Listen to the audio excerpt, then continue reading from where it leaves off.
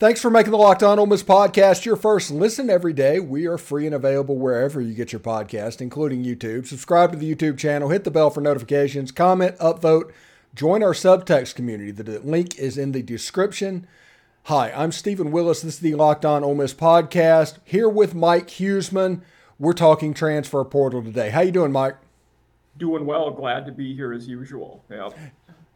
Yeah, the transfer portal for this cycle is winding down. There still could be a couple other players that pop. I guess TJ Young just popped out of nowhere when I wasn't really expecting that. So there's probably still could be another that could pop. But who are the transfer portal standouts, both of the early session and the late session for Ole Miss this year?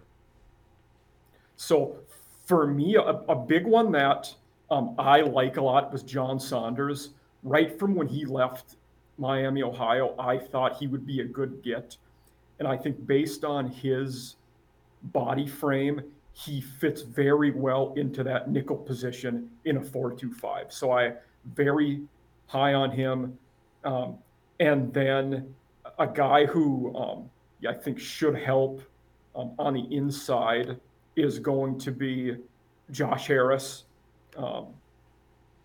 And then Stephon Wynn was an interesting one. I don't know that he got necessarily the hype that people thought he may have, or that he deserves, I should say. But D lineman coming from Nebraska could be a player, and Zamari Walton. I think another defensive back. I think that's the position they probably help themselves the most at. It was interesting. I didn't notice this until a couple days ago, but looking at their depth chart, 10 out of their 11 starters on D will have transferred there at one point. And I believe, I think Cedric Johnson is the only one who, is penned in to start right now that didn't transfer there. And I think that's a big credit to Lane for who he's brought in there. Yeah, and people don't really necessarily understand, but the reason Ole Miss is so heavily on the defensive back isn't because Igbinosun and Tysheem Johnson transferred out. It's because it's going in a system change, and they were predominantly a zone team last year. With Pete Golding, they're going to be man, so they need people that can cover man coverage defensive back. So it's good. They're going to mix and match and find the right combination, right? Yeah, exactly, and that is a big reason why I was really high on Saunders for them, because he's going to be able to press those guys, play at the line, and then either follow them downfield or in that nickel, even in a zone system, even in a man system, that nickel guy takes that, curl flat a lot. So he's a very good fit for that system. I'll say the last guy I was really high on for Ole Miss was Caden Prieskorn. Coming from Memphis, good tight end. I think they'll be able to do a lot with him, especially a lot of people don't realize how, well, your fans are going to, but fans of other schools don't realize how run heavy they became as a team last year.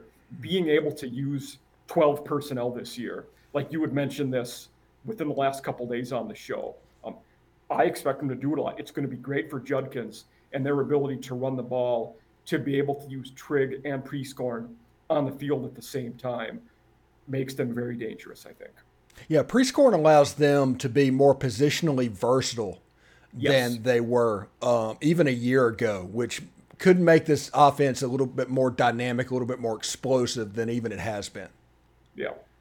And in the throw game, too, especially if they're looking to play action and do that shorter intermediate throws. A guy that got lost in the wash last year was Ulysses Bentley, who will still have value especially as a third down back.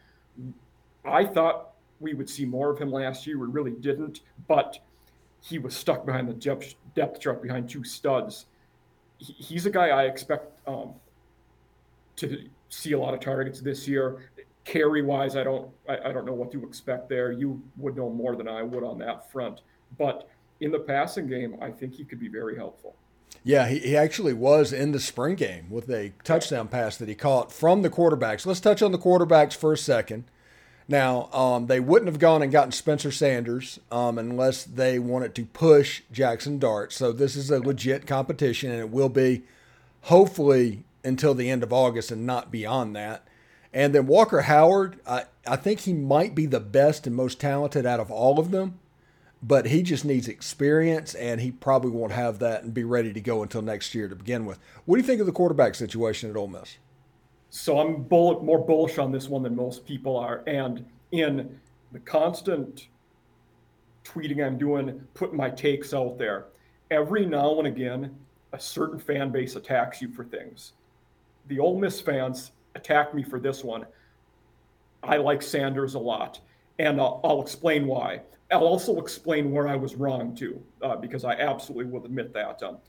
Right when Spencer Sanders announced he was going there, my initial thought was he will be the starter, and I'm basing that off of the historical precedents we've seen in the portal era the last few years.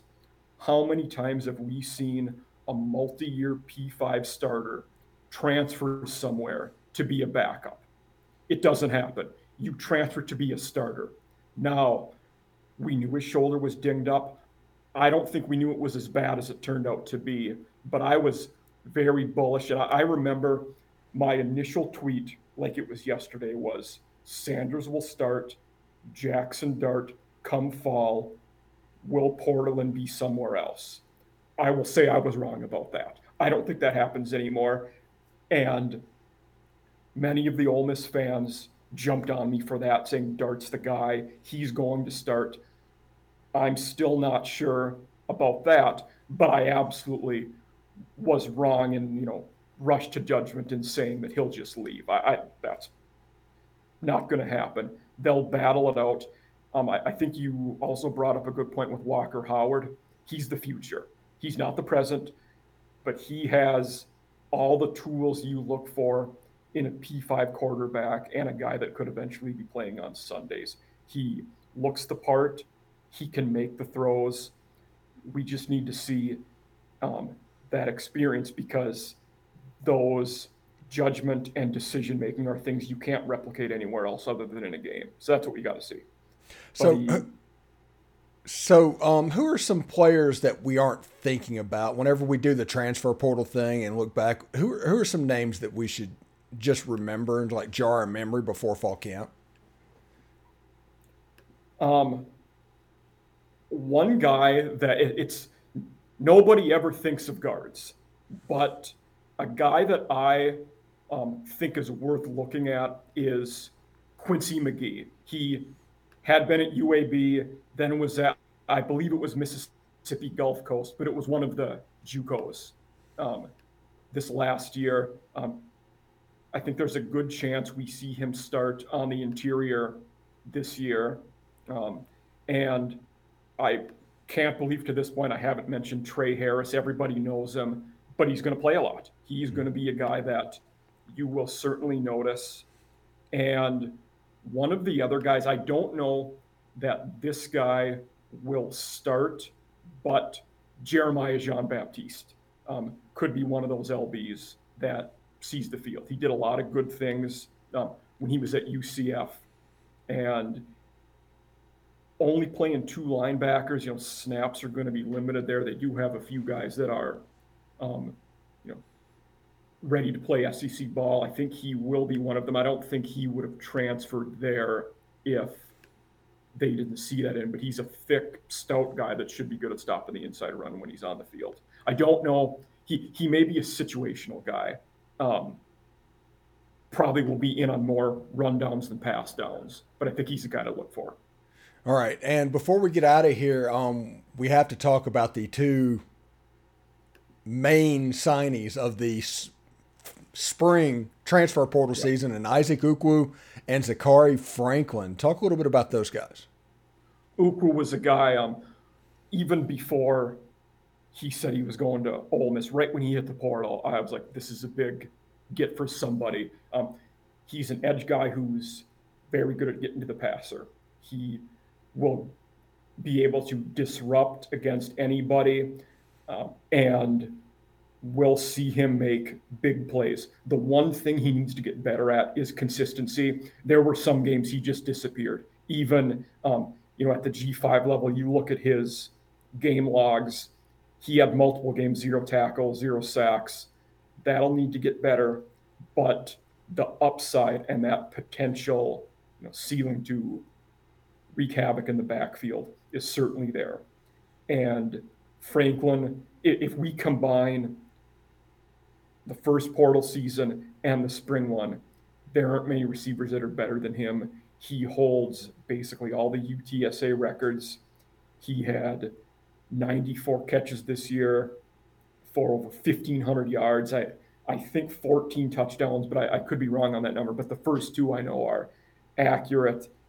And I think it speaks a lot to Ole Miss that he was willing to leave UTSA, because this is going to be their season. They could win Conference USA this year. They return Frank Harris, who, like Franklin, holds all their school records. Kavorian Barnes is a good back. They return a lot of guys, and I don't think he would have left for just anywhere. So the fact that he decided to leave and pick Ole Miss, very good. Thanks for making the Locked On Ole Miss podcast your first and listen every day. Every day is tomorrow on the show. Tom Vanderford will be talking Ole Miss sports of the week, probably some Austin Simmons and this weird situation we talked about earlier today. Anyway, thank you so much, Mike, for stopping by. We got to do this again, bud. Absolutely. Glad to be here as usual. All right.